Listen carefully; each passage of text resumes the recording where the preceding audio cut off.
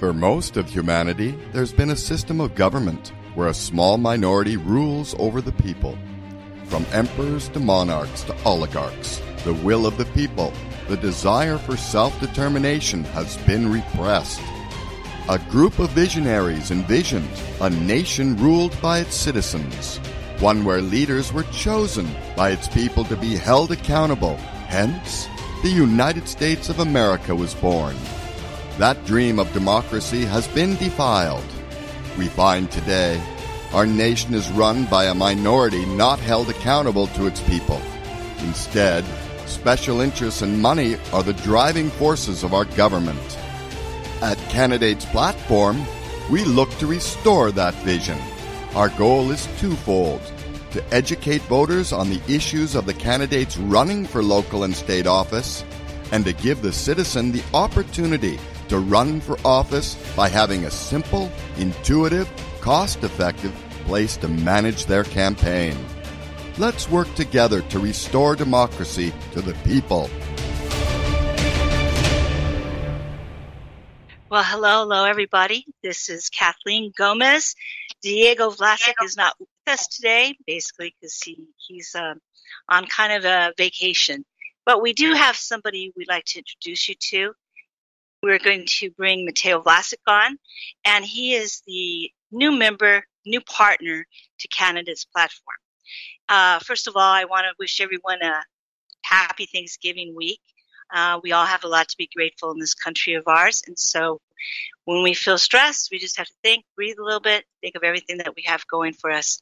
So with that said, Mateo Vlasic, are you on? Hi, how's it going, Kathleen? Yeah, very, very good, Mateo. Now, Mateo is interesting because he represents, what is it, the Gen Z? Is that what they call it? Correct, Gen Z generation, which is, I believe, if I'm correct, it's the 20s, the I guess you would say from 18 to 29. Would that be correct? Yeah, I would say I think it started, Gen Z, our generation kind of started around the mid-90s. And currently, I think it went up until about the mid-2000s as well. Started in 97. So, yeah, it's quite a wide range of different people. And I think our generation is very unique because of all of the technological advancements that have essentially happened as we were growing up. Well, that's for sure, because I know between the baby boomers and your generation, I'm having a hard time even figuring out how to get your contact information through. Is it Gmail or is it the phone number? It's all something different. So you definitely bring a really different aspect to Candidates Platform. While we do have Diego, and he's the millennials, which is also the beginning of all the high tech. Even in our conversation I had with him, he agreed that he is nowhere near understanding all the high tech stuff and how quick you're able to switch from one thing to the next. He cannot do that as easily as he said from the Gen Z generation. You guys were just kind of, I guess, born with all the high tech in place and ready to go. So you learned it the minute you could think and walk and talk, I believe, correct? I think an interesting part to kind of add to that is one of the characteristics, I think, of our generation, or my generation specifically, is, and even for myself, say I was, 6, 7 years old when I could really first start remembering technology, right? I was set up with, I think it was a basic Nokia phone, the ones that typically, not a flip phone, just kind of a brick, was able to call people.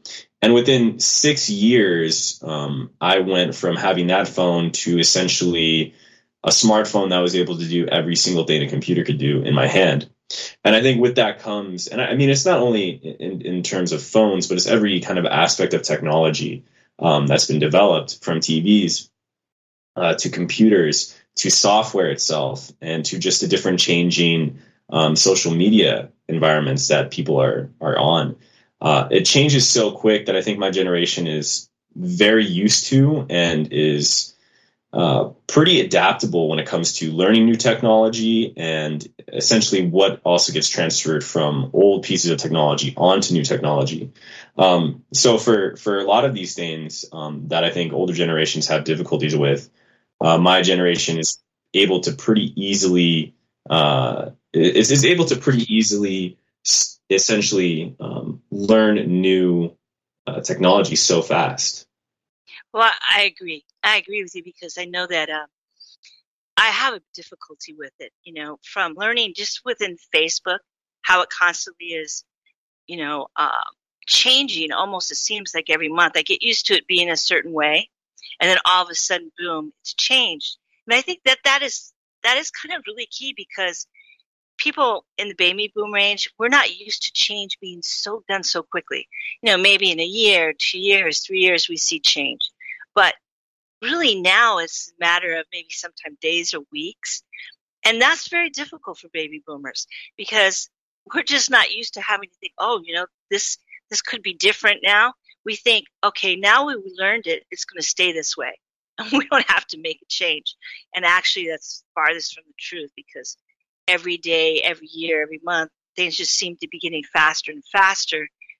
And so that now when you introduce talking about artificial intelligence and algorithms, this is something we would write songs about, in the 70s, about how awful that was going to be. But it seems to be that that's already here. Oh, yeah, definitely. So let me ask you a question. Because of the way I get news through either, I always relied on cable or TV, mainstream news, which now is very difficult to find something that, you have to listen to 3 or 4 stations to actually get kind of the facts or you have to figure it out yourself. We used to read newspapers. I still kind of do.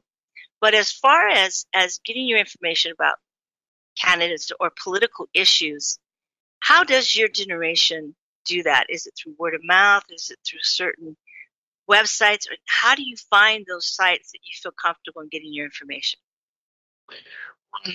Yeah, that's a great question. I think the difficulty with another difficulty kind of that my generation faces is I think in your generation, the availability of options to get your information was limited, right? You had newspapers, radio, and a select amount of radio shows and a select amount of newspapers. And then obviously, a limited amount of news networks on TV. But nowadays, especially I can speak for myself, there's so much outlets for information that are available that are made possible by the internet. And I think that makes it difficult because different people with different personalities and different beliefs choose to get their information and their news from different sources. I think a lot of Gen Z that necessarily doesn't really pay attention to news, isn't that interested in it, and perhaps maybe they don't really have an inquisitive mindset, which some personalities don't. I think those people typically would trust what they see on Fox, what they see on CNN, and kind of go through that more traditional path of getting information.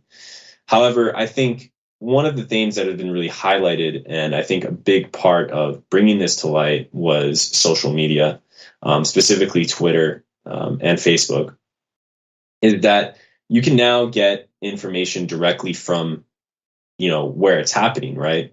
And you can also follow events as they're happening. So I think for in my perspective and kind of just the way that I've operated, I've always been involved. I've always had a Twitter account since I think I was like 12 years old or 13 years old.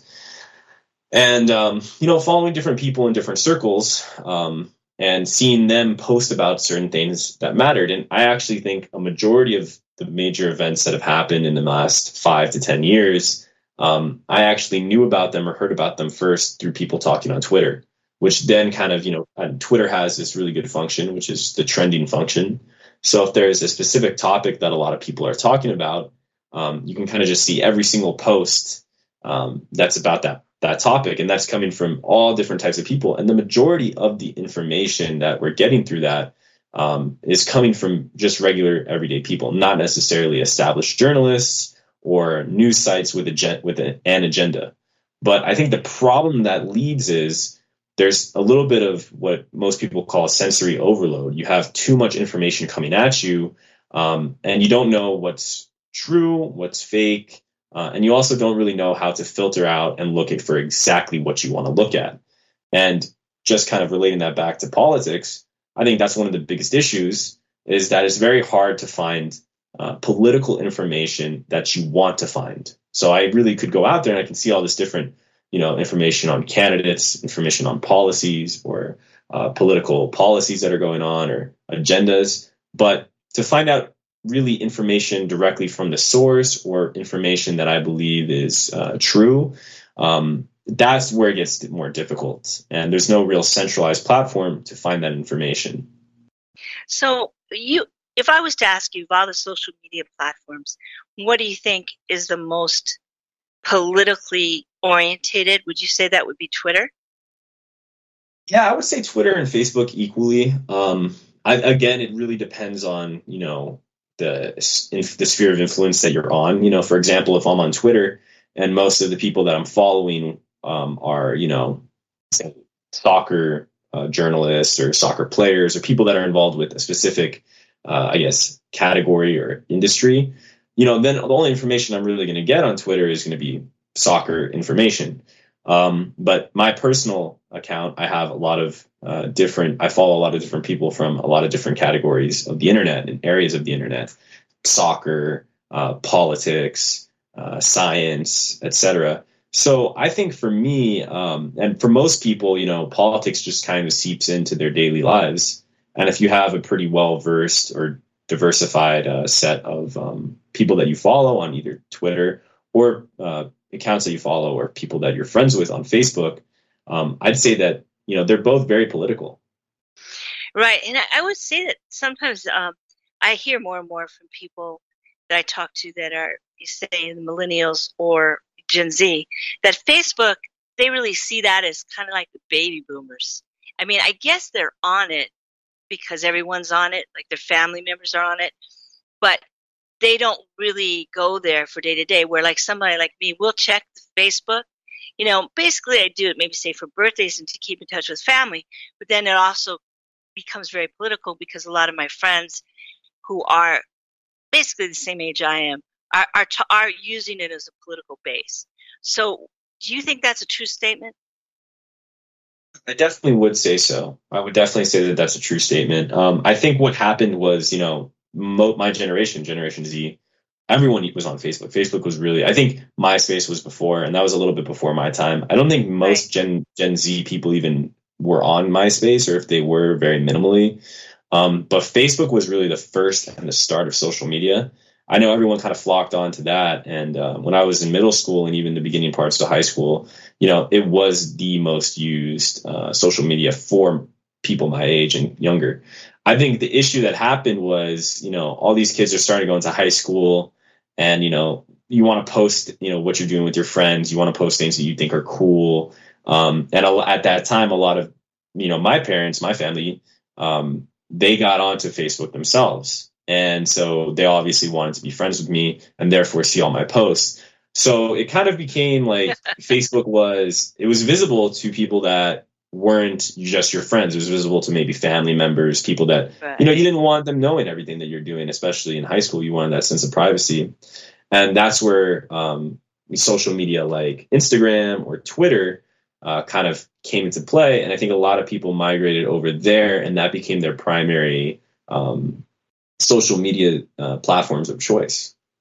I agree with you because I know that I do have a Twitter account, but I find it more complicated, where Facebook definitely is easier.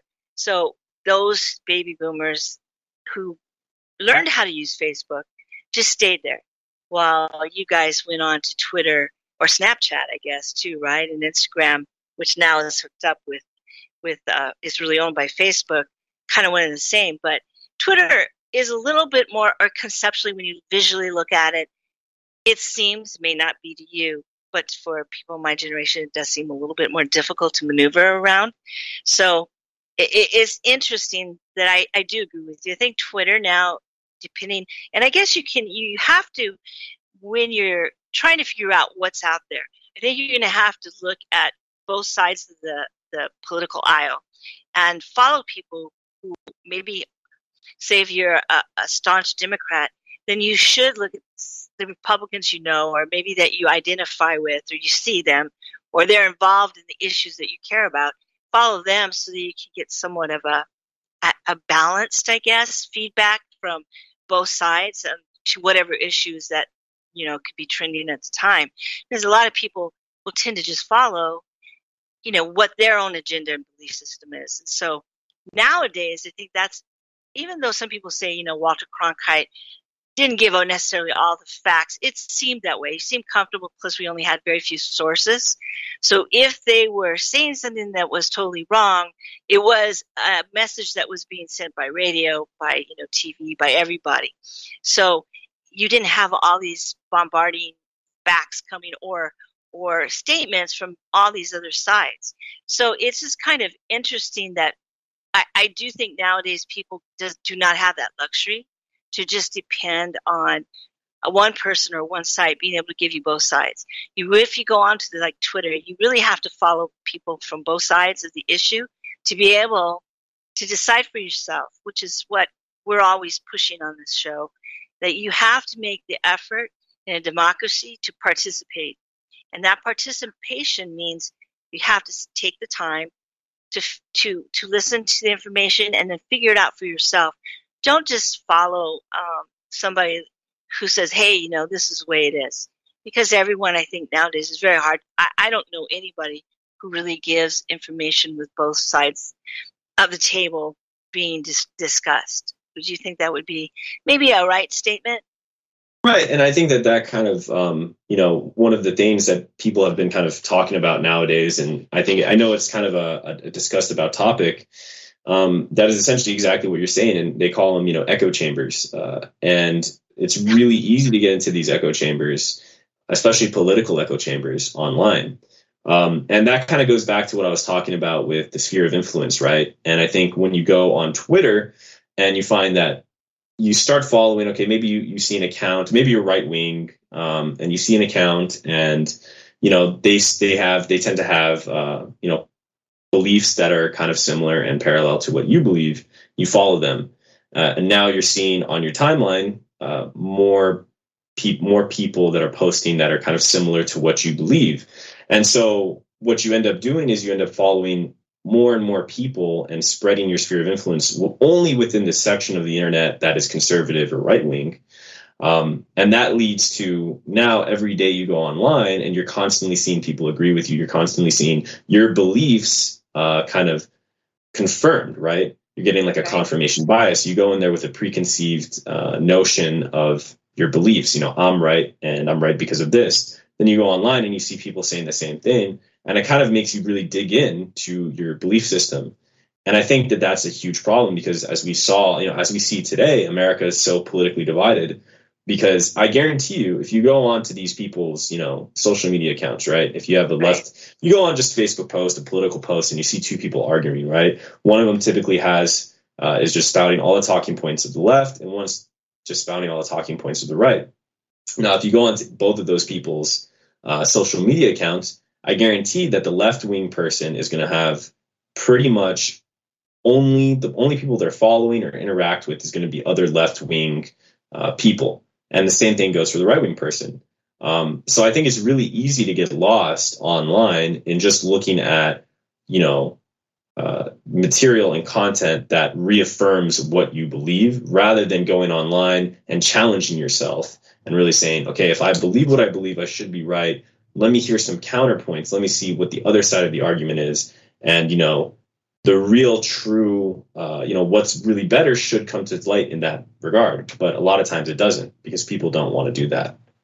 Right. Because that takes some effort. But I think you're right. That's that is where the problem lies, in that we're not willing to discuss or to listen to the other side.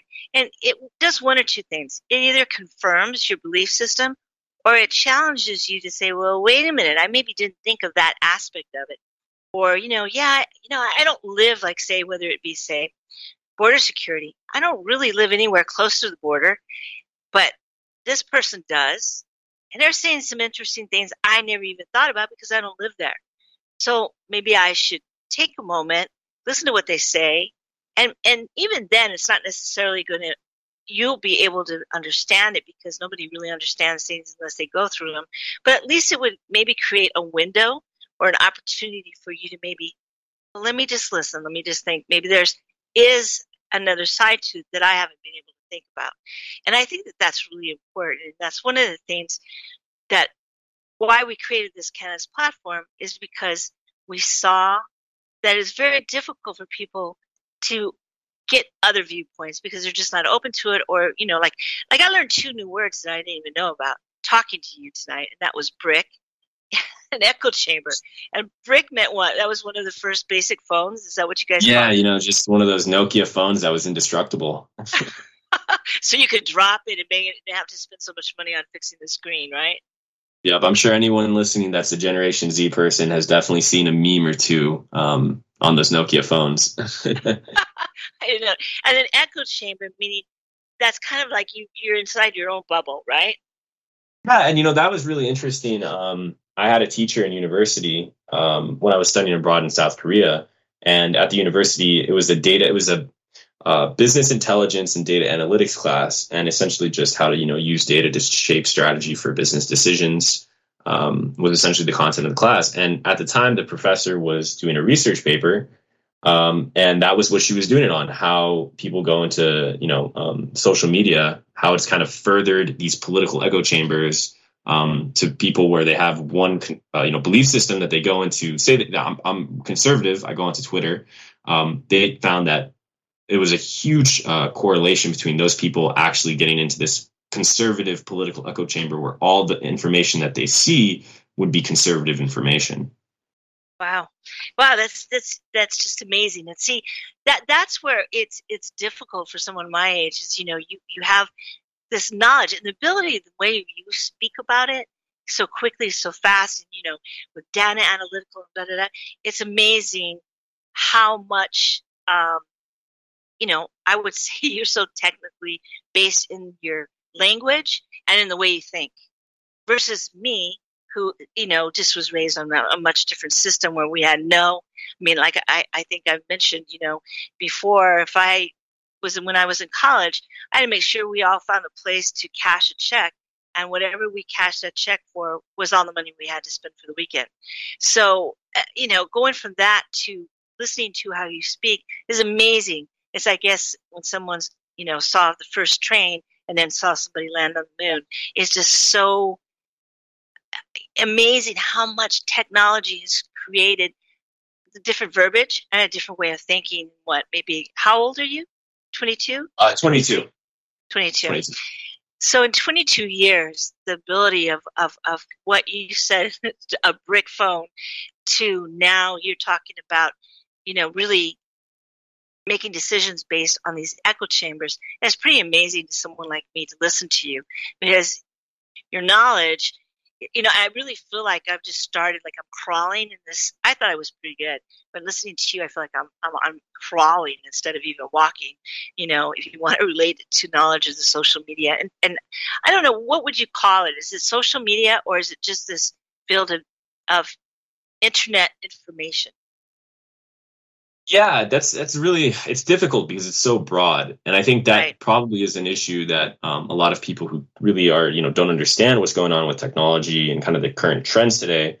It's hard because, the internet in its own, it's kind of its own universe. And I know, one of the really kind of up and coming trends that's going on is now, and Facebook just got into it and is creating the metaverse. And I really do believe you can look at the internet through that lens, and it makes sense. And, it's kind of encompassing. I think social media is a huge part of the internet, but it is only a slice of it, right? And, then again, there's the stuff behind it. How can you really maximize, these tools that are available to you, like all these analytical tools, and really just the ability to compile information at such a large scale, and then to retrieve the information and analyze it in whatever way you want to. It's really something that humans have never, ever in their entire history, in the entire history of our species, have been able to do. And I think that's one of the scarier parts of AI is now you also have these computers that can make decisions and analyze and compile all this data on a scale that just really dwarfs our ability. So I think one of important things is when it comes to looking at, what you can do with technology nowadays. That's all in the kind of artificial intelligence, data analytics, data science type of field. And then, how that really interacts with humans in kind of its own culture as like an internet culture. That I really believe is its own separate entity of the internet. And really knowing how to being able to understand how both kind of work in congruence with each other. That is kind of the challenge for a lot of people, that I think Generation Z has a bit of a foot up because, like I said, I've grown up using computers in my life every day for probably a majority of my day. I mean, when I was in high school, all of our books and everything was on an iPad, right? So, and then online, we actually did, school completely virtual for a year when the pandemic hit. So, technology to us, it's almost like a language. And, we practice it and we speak it every day. And we've known it since we were able to crawl and from our first memories. So naturally, our ability with it is just, it's really difficult to keep up. It's possible, but it's like learning a language. It's very difficult to be able to speak fluently like someone who's spoken it their entire lives. And for the listening baby boomers who may not know yet, can you explain before we go to break what meta universe is, or metaverse? Is that how you said? Right. And so the metaverse is essentially it's like looking at and I'm not really too well versed in it myself, but kind of from my understanding of it, is essentially looking at the internet as its own universe. And if anybody's seen the movies The Matrix, essentially what the Matrix is the metaverse. And as technology is advancing, we're essentially getting into it increasingly quick, at an increasing pace, where now we're able, maybe 10 years ago, the metaverse was considered, and Facebook is the metaverse. You're on the metaverse, but you're also in reality as well. And I think slowly, and what Facebook is actually trying to do as they changed the name to Meta, and they bought Oculus, which is a virtual reality, essentially company, they're making it so that you can actually almost live or reside in the metaverse, which is online in this virtual reality, and connect with people. And the power that the metaverse presents is that really it's not constrained to physics like the real world is, right? So if I can build a simulation that is, looks realistic enough, I could go and fly around the entire world in the metaverse if I wanted to, and I could do it with a couple friends. But you'd be in your apartment, though. Yeah, you'd have a headset on, and you'd be controlling through your body, but your eyes and, your mind would look at something different. And I think there's great applications and there's also bad applications of it. And I think we're also, just to kind of, we're at a very pivotal point where technology is growing at such a fast pace that it's actually moving faster than regulatory bodies can keep up with, right? So, one of the things that's really, a negative aspect of kind of social media and all the internet stuff that's gone on is Instagram and all these social media companies, they actually have designed their kind of features to act as a reward system. And what that does for young developing kids is to get them hooked on things like getting Instagram likes or having a certain amount of followers. So there's a lot of nuance to this area and to this subject that is still, quite frankly, very new. And we need to really scrutinize what we're doing as a society to make sure that we're not doing anything too negative that's going to affect, our children and the future generations that grow up. I guess I would say to you that do humans, before we break, we're going to break in about a minute, but would you say that the power still lies within humans? Because if we see that this is going the wrong way, we could always pull the plug, which would mean disconnecting from the machines, correct? Right. Yeah, I think that always will be in our hands. The problem is what if we build something where most people would choose actively? And in The Matrix, I mean, if you haven't seen The Matrix, go see it. I think it's very applicable to today. But I think it's the red pill and the blue pill.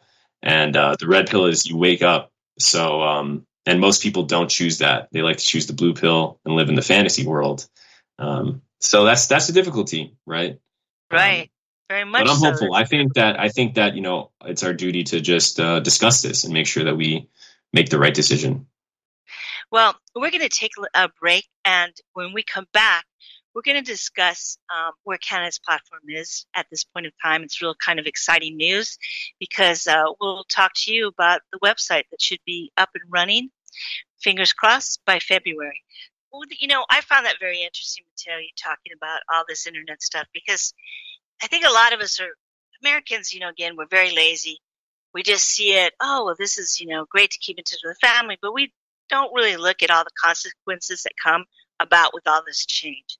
And I've talked to, some of these brilliant data scientists and all that who say, oh, well, it was like the Industrial Revolution. Would you want to fight against that? Well, yeah, it was good stuff. There was also bad stuff with it. And we're even less aware and less involved than before, I kind of think, or maybe we're the same, who knows. But I think what we should talk about now is, as you joined Candidates Platform, I'd like to talk to you about what you see Candidates Platform from your viewpoint as a Gen Z able to do to help the political scene. I guess that's the best way of putting it. Right. Yeah.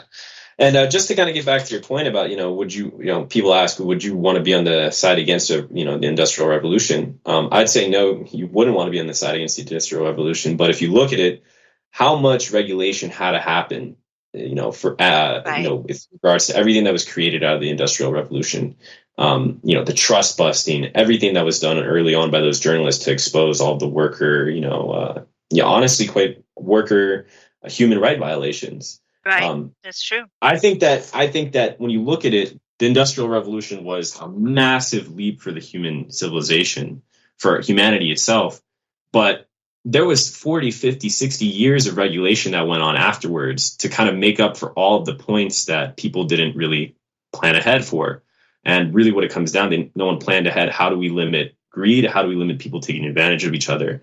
And now we're looking at something, in my opinion, on a much larger scale than the Industrial Revolution, and moving a lot faster with very, very little regulations trying to be put on these things. So just to that point, I think it's something that we really all have to be very aware of. We can't let this technological advancement really get out of hand too much. Yes, we have to look at that. You're absolutely correct on that, because there is no regulation. In fact, now if you try to regulate it, it's seen as, anti-American, or, it's somehoh anti-democratic. When since, we've all seen what's happened with woke, with being able, instead of, all you have to do is just imply, and that ruins careers and people who have done incredible stuff because something they said a while back, and it goes on and on and on. So there definitely needs to be more, maybe a trial system or some court system that deals with these things, because our modern day courts that we're all used to just does not even, I don't think it even impacts or even has any way of dealing with all the kind of judicial questions or fair issues or whatever you want to call them, social issues that occur on the internet within all these social platforms. So let's get back, because we can definitely talk forever on this, because I'm so intrigued by it, because I'm so feel like I'm just don't know enough. But let's talk about Canada's platform. So how do you envision, as somebody from the Gen Z generation, how do you think this will impact? And maybe we should explain again to anybody who's new and listening. And I'd like to hear it from your words, since you are now a partner within our corporation or our organization, how you would explain what Canada's platform will do. Right. Yeah. So, this was something that was brought up to me. I was very skeptical. And just for background on, my beliefs, I'm obviously relatively young, so 22 years old, grew up and really had opinions on politics in a time where people would not be your friend if you are on one side of the aisle versus the other. So politics for me was always seen as kind of like, I really didn't like it. I didn't like how it was so polarizing. I didn't like how people's opinions of you could completely change based off of, what you identify with in terms of politics. That being said, on Canada's platform, when it was brought to me, and what it is essentially is it's going to solve, I think, three major problems that the electoral process faces today, right? One of those is the fact that those with the most money typically win, because money can buy you influence, can buy you screen time, and it just is essentially how the world works, unfortunately. Again, it can solve the problem of it's really hard to run for local office and as a local candidate. There's not a lot of resources, and unless you have a lot of money, you're really limited in how you can campaign. And really what you're barred from is campaigning online and campaigning on really the most effective ways to market yourself. You're prohibited from campaigning that way because of the expenses. And the third problem, and I think the problem that I identified with the most, and I still identify with, and I know a lot of other people in Generation Z identify with this, is there is really no central online platform to learn about candidates, to learn about the political process at the local level, to see who's running in your area, and to really look at both candidates for a position and make sure that you can educate yourself before you get in there and make your vote, right? It's very difficult to do that. You can do it, but it's very difficult. And one of the things that my generation has grown up with is we've grown up with looking at, or everything that we want to know, everything when we don't know something, whether it's, just something simple like how to fold your shirt, or, how to exercise a certain way, or how to lift weights, or any kind of thing you wanted to know that typically you would go and ask, your parents, or maybe you would go to the library to learn. That was at your fingertips any moment you wanted, on your phone, on your computer. But when I go on and I look for who's running for a certain office in my, my district or my zip code or wherever I am, there's no information that gets pulled up.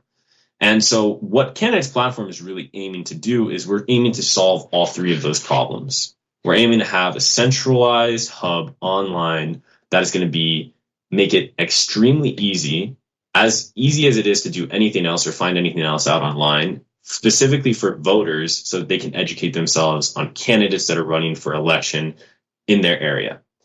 We're also going to solve the problem of candidates really are stuck campaigning and running their campaigns the way that they've been doing for the past 50, 60 years, right? Newspapers, radio advertisements, door-to-door knocking, all those things.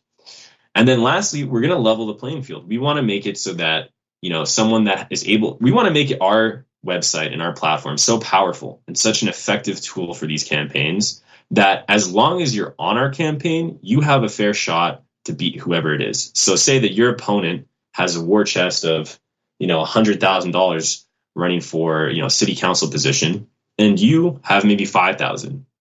We want to make it so that you're both given the tools and the materials you need, that you can reach all the voters in the area of people that can vote for you, and that the message, whether if it's the person that has $5,000, but their policies are better, their campaign is better, they have, hopefully will make it so that they win, not the person that has the most influence. And if the person with the $100,000 in their chest, if they have the best policies, if they have the best ideas, and they're the better politician for the job, then they should win.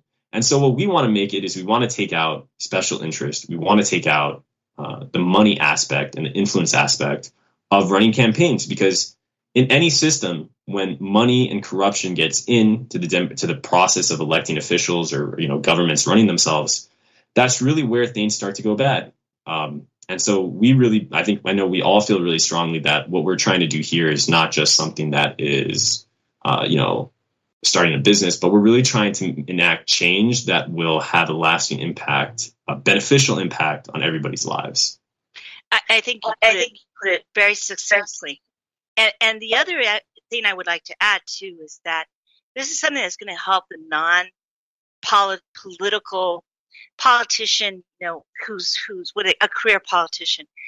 You will, if you're just somebody who's just fed up with the system, you say, you know what, I am so tired of when I see my kid going through in schools, and I go to the school board members, I'm just fed up.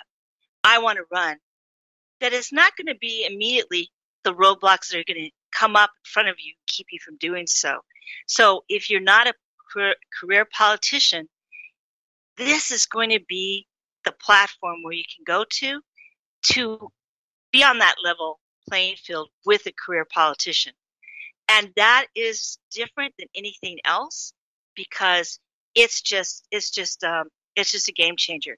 So in that said, let's discuss a little bit more about the website and specifically what it'll do. You are part of, because you're of your age, Gen Z, and you're technologically there. Why don't you explain, because I think you can do it best, what this website will do? Sure. So we're actually in the process of building this website. We hired a very talented coder who's going to be building our back end and our front end for this website. It's specifically designed and built for what we needed to do. So the amount of versatility that we're going to have with this website is just tremendous. Essentially, I'll kind of talk about it from two different perspectives, because obviously there's two different real customer groups in a part of our business. We have the voter and the candidate. So just to talk about, what it's going to do for the voter. Say that this is me 4 years ago. It's coming up on my first election I'm able to vote for. And I want to look up and I want to see who's running for office, and who I'm able to vote for, right? And I want to look past more than just governor. The only thing that I really see is Senate. So I would go onto our website, right? And I would be prompted up with the screen. I would log in, either create an account, or you can view this for free. If you create an account, you have a lot more access to the interactive features on our website. And just by typing in my zip code, I would be able to see a list of all the positions that I'm able to vote for. And if I click within each of those positions, I can see all the candidates that are running for that position. And I can even also see propositions, right? So everything that I can vote for, I know last year there was a proposition to vote on whether or not you wanted to legalize, marijuana in Arizona. We have the ability, and a lot of people have no idea, what does that really mean? What are all the specifics of that? This proposition is pretty long. How can I really understand it? I don't have time to read a 3-page or 4-page proposition. So we're going to make it digestible. We're going to give you essentially all the facts that are important, the meat of what is this proposition, and we're going to make it and give it to you and present it to you in a digestible format. And then from there, you can also go on to the candidate pages themselves, and you can see all the candidates' policies. You can see what the candidate is directly speaking about, what he really believes in, what he's running on, all the specifics coming directly from the candidate themselves. And I think it's really important because, like we were talking about earlier, it's really easy to get biased information on the internet, but it's extremely difficult to be able to get objective, fact-based information on the internet. And what this will do is it'll give you direct channel right to the candidate that you're potentially voting for. And with that, you'll be able to follow candidates. Say that you're looking for a position and it's your city mayor, right? And there's two candidates who you really identify with. You'll be able to follow them. And then on your homepage, you can see and keep up with everything that they're posting, every new event that they're going to, and everything that they want to share with you. And, your decision on who you vote for might be swayed over the course of 2 months, 3 months. So in terms of the voter features, that's really what we're going to be offering the voter. It's just a direct central platform to find out all the information they need on the candidates that are running for their elected positions in the area they live. And let me interrupt, or not interrupt you, but intercede with a couple of points from what you said on the voter side of it. One thing I think is so important is you're going to be directly getting the information from the source. So like we used to say, from the horse's mouth. You don't have to go through different, say, website newspapers or whatever who are going to have their own agenda. You can go directly to him, to the candidate, to him or her, or whoever it may be, and follow them and see exactly what they say, because it's not going to be, as people report things, it always kind of changes somewhat. So that's really key. The other thing we want to make sure that the audience understands is we are not an influencer. We are not going to try to influence your vote or who you should support. What we do is create a one-stop shopping type of thing. This is where you can go to find out who is running in your area you can vote for, and you can go directly to them by just being on this one platform and find out everything you need to know about that race or that election seat. And I think that's really important. That's something that nobody is doing at this time. And I think it's important, too, that, we're also going to be offering a lot of voter resources. We're going to be saying, how do you register to vote? What are the procedures of going out to vote? what are these positions? Say there's a position that's, up for election that you don't even know what the position does. We're going to provide you Right. information on what exactly that position does and how it influences your life. And I know most people are going to be surprised when we have all this information out there and people start reading this stuff. They're going to say, I can't believe that the amount of influence these local politicians have in my life are. And for many of these people, this is the most, 30-minute or an hour on our website is going to be more information than they've ever learned about these local political officials than their entire lives. And that's really the goal. I agree with you. So the other thing that's going to be also interesting is if you're a voter and as you follow and you see these things, you say, you know what, if this guy can do it, why can't I? We'll also have information on how to become a candidate. And that's very, very beneficial because it's really, you have to kind of peel a lot of layers before you can find that information even. So you gave a really good summation of what it's going to be attractive for the voter. And in the couple of minutes we have left, can you explain what it does for the candidate? Sure. And I think, this is the other big part. And this is really, what's going to, I think, change, the system of elections in our country so drastically. And I think what we're doing is really going to be, is going to make a huge difference. So we designed this platform, one, to educate voters and make people more involved in the political process, but two, also because we want to make it that candidates are going to be able to have a new way to campaign, a more effective way to campaign, and to make campaign decisions more efficiently. So I think it kind of breaks down into four key aspects, right? So the first aspect that what we provide for candidates is we're going to provide a online hub, and we're going to give them the flexibility to each homepage is going to have it's going to be standardized to a certain extent. You're going to have to post your policies. You're going to have information about, your campaign, and you're going to have all these basic kind of information and, posts that you make on your platform. But we're going to also provide the flexibility to use different features that you may want to use for your website. Maybe you want to have a volunteer sign-up sheet, or maybe you want to have a calendar of events, or maybe you don't want to have a calendar of events. And so what we're really trying to do for the candidate is we're trying to be the replacement for them to build their own website. Because for a lot of these, especially these local campaigns, they're maybe running for 6, 7, 8 months, most a year. And it doesn't make sense to have to spend, a couple $1,000 or maybe $20,000 to create your own website that you're only going to use for a year, especially without a guarantee of actually, winning that position. So for a low subscription cost, they can get on our platform, and we're going to give them we're building a website specifically designed for candidates so that it's going to be as efficient or more efficient than them building their own website for a fraction of the cost. The second big key point that we're going to be offering for these candidates is, like we said before, we're going to give them a direct channel to these voters who are actually actively looking for candidates and learning about them, because most of the tools that candidates are campaigning through right now, they're falling on deaf ears. They're maybe it's a car ad, right, when you're on your way to work and you start hearing about this politician, that change the channel, right? Maybe 1 out of every 10 people is going to listen to it, and maybe 1 out of every 10 of those people is actually going to pay attention to it, right? Right. And so that's the other aspect. We're going to be creating this channel that's going to directly link voters with candidates. They can get their message out to people that are actively looking and trying to find out about what the candidates are, right, and who they are. That's something that, quite frankly, just doesn't exist right now. The third aspect of it that we're really going to be working on, and I think where we will add the most value to these campaigns, is going to be in our data analytic features that we're going to offer.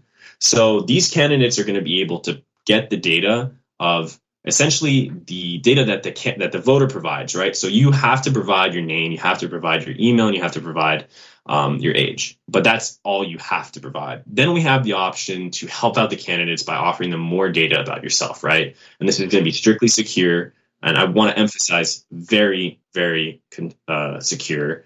It's going to have more information like your ethnicity. You can even put in, if you want, what your income level is or what your age is. And all these different really important data metrics that these campaigns can now look and see if they make a post that is talking about the Second Amendment, right, or talking about pro Second Amendment policies, that's where they're really getting most of their interest from the people that are using the website. They can now really make more strategic decisions for their campaigns to kind of focus on issues that matter to the voters.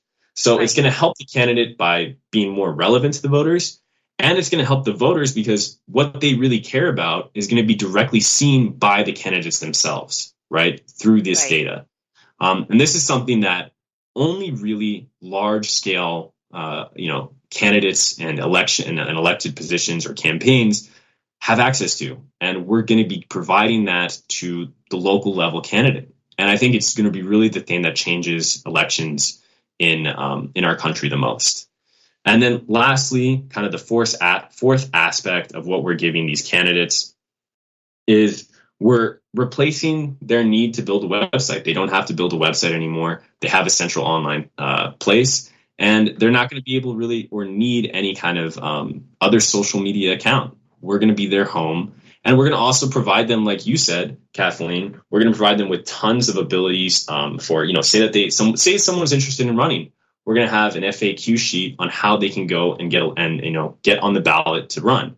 We're going to have best practices, effective, and then we're going to be able to see this data and compile and understand really how successful campaigns are ran and convey that to every single candidate on every level of government. And I think the ones that matter the most, like we said, are the ones that are on local government. And quite frankly, right now, those are the ones that have the least amount of resources to do their job correctly.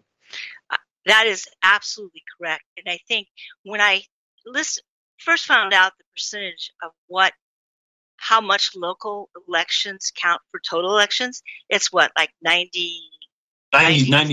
Yeah, 90 to 95%. 90-95% of all elections you can vote for are on the local level. And that is amazing because really when you think of it, these are the people that affect every moment of our lives, everything that we want to decide, whether you want to build a carport or what bus or what book your child learns. I mean, I think some of these last elections really showed that all this stuff is very important to people, and they're starting to take note. And we're going to give you one-stop shopping. You won't have to worry about it. And we have 30 seconds left. It's amazing, when we start talking about this stuff, how quickly it goes and how time goes by so fast, because we're all so excited about what this platform can bring to you, the voter, and to you, the candidate. So stay tuned. We've introduced Mateo Vlasic. He will possibly, between the three of us, we'll be hosting the show, probably two, whatever. But we're really excited about what the future is bringing. And as we speak to you in 2 weeks from now, we may even have more exciting news to share with you. So I really want to thank everybody for listening. It's been a real exciting for us to bring this to you. I'm really excited that Mateo has joined us. As you can all hear how eloquently he speaks and how knowledgeably he speaks, he's kind of one of those the missing link we needed for this young generation to become involved and motivated. So with that said, thank you all. I hope you all had a happy Thanksgiving, and for the happy holidays to come forward, let's all think peacefully. What about you, Mateo? Anything to say? Sums it up perfectly. I'm very excited to be here. All right. Again, thank you all. Thanks, everybody.